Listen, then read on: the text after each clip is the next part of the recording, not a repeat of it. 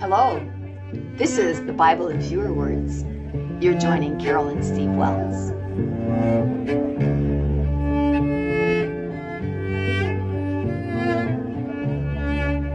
This is episode 5, Sodom and Gomorrah, Genesis 19. 2 angels came to Sodom. When Lot saw them, he said, "Come to my house, wash your feet, and spend the night. Then tomorrow you can be on your way." But the angel said, "No thanks, we'll sleep in the street." But Lot insisted, and they went with him. He made a feast and unleavened bread, and they ate. So, what do we think of that, Steve? Well, maybe first we should say that in the previous episode we had God and Abraham walking toward Sodom, and Abraham was trying to talk God out of killing everyone in Sodom. He knew what he was going to do, so he tried to talk him out of it. So he eventually got him to agree that if he could find 10 good people in Sodom, he wouldn't kill everyone in Sodom. And then they just split up, and we don't know where they went. So God left, Abraham went back home. Yeah, maybe God went back to heaven or whatever, but it sounds like now we've got 2 angels that have arrived at Sodom, and they've gone home with Lot. Okay, and it looks like here they're saying they just want to sleep in the street. Yeah, I don't know why they're reluctant to go home with Lot, and the thing that Lot is doing was supposed to be something that you were supposed to do when strangers came to town. You offered it. They didn't have inns or hotels or anything, so you were supposed to offer people, strangers, a place to stay. And maybe if these are in fact angels trying to figure out if they can find 10 good men, that they want to be in the street. Yeah, that could be. Or maybe that's already been done. That scouting mission has already been performed, and they're here for other reasons.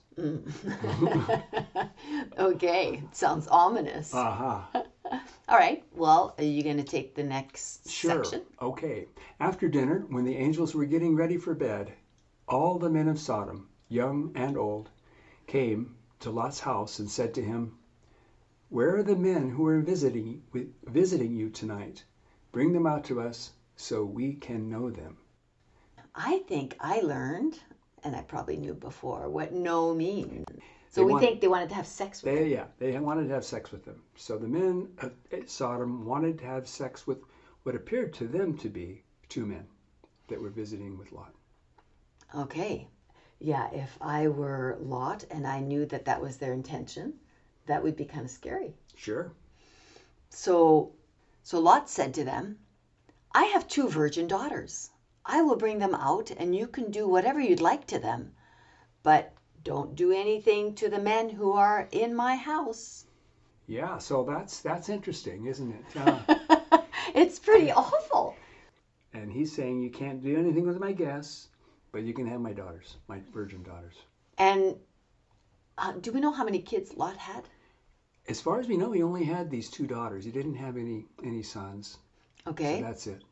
Okay, so, if my dad was offering me to a, crowd that wanted to rape me, I would not be too excited about that. Yeah.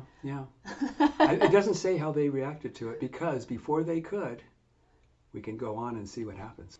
The next section is, the angels blinded the Sodomites and said to Lot, "Gather your family and belongings and leave Sodom, because we are going to destroy it." Lot said to his sons-in-law, "Get out of here. God's going to destroy this city."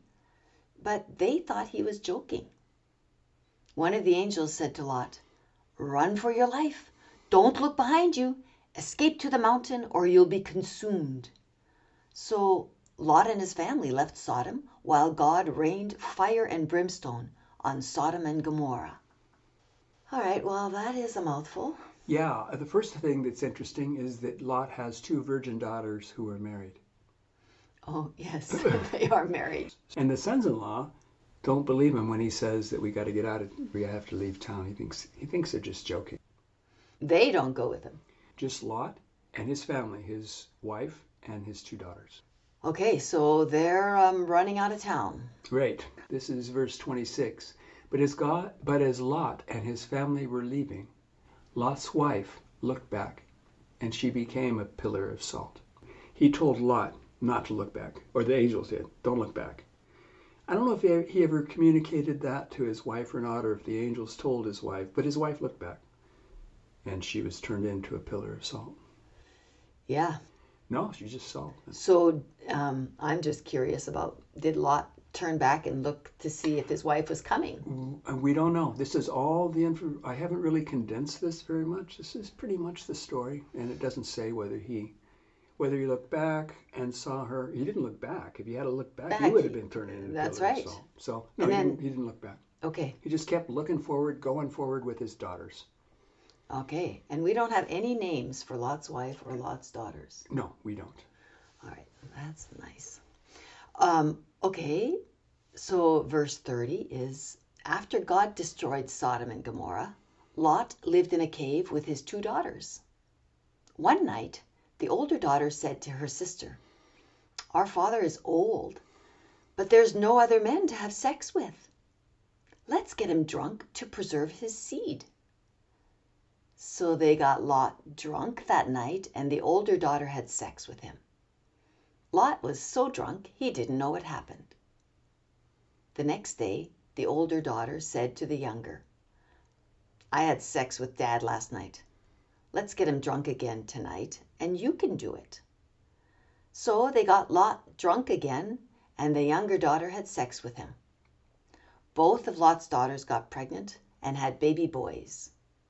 They are the fathers of the Moabites and the Ammonites. Well, I wouldn't want to read that Bible story to my children before they go to bed at night. Well, it has an important ending there. This is where the Moabites and the Ammonites came from. The Moabites and the Ammonites are enemies of Israel throughout most of the Old Testament. One of the daughters had a son named Moab, and the other had a son. It wasn't Ammon, but it was something similar.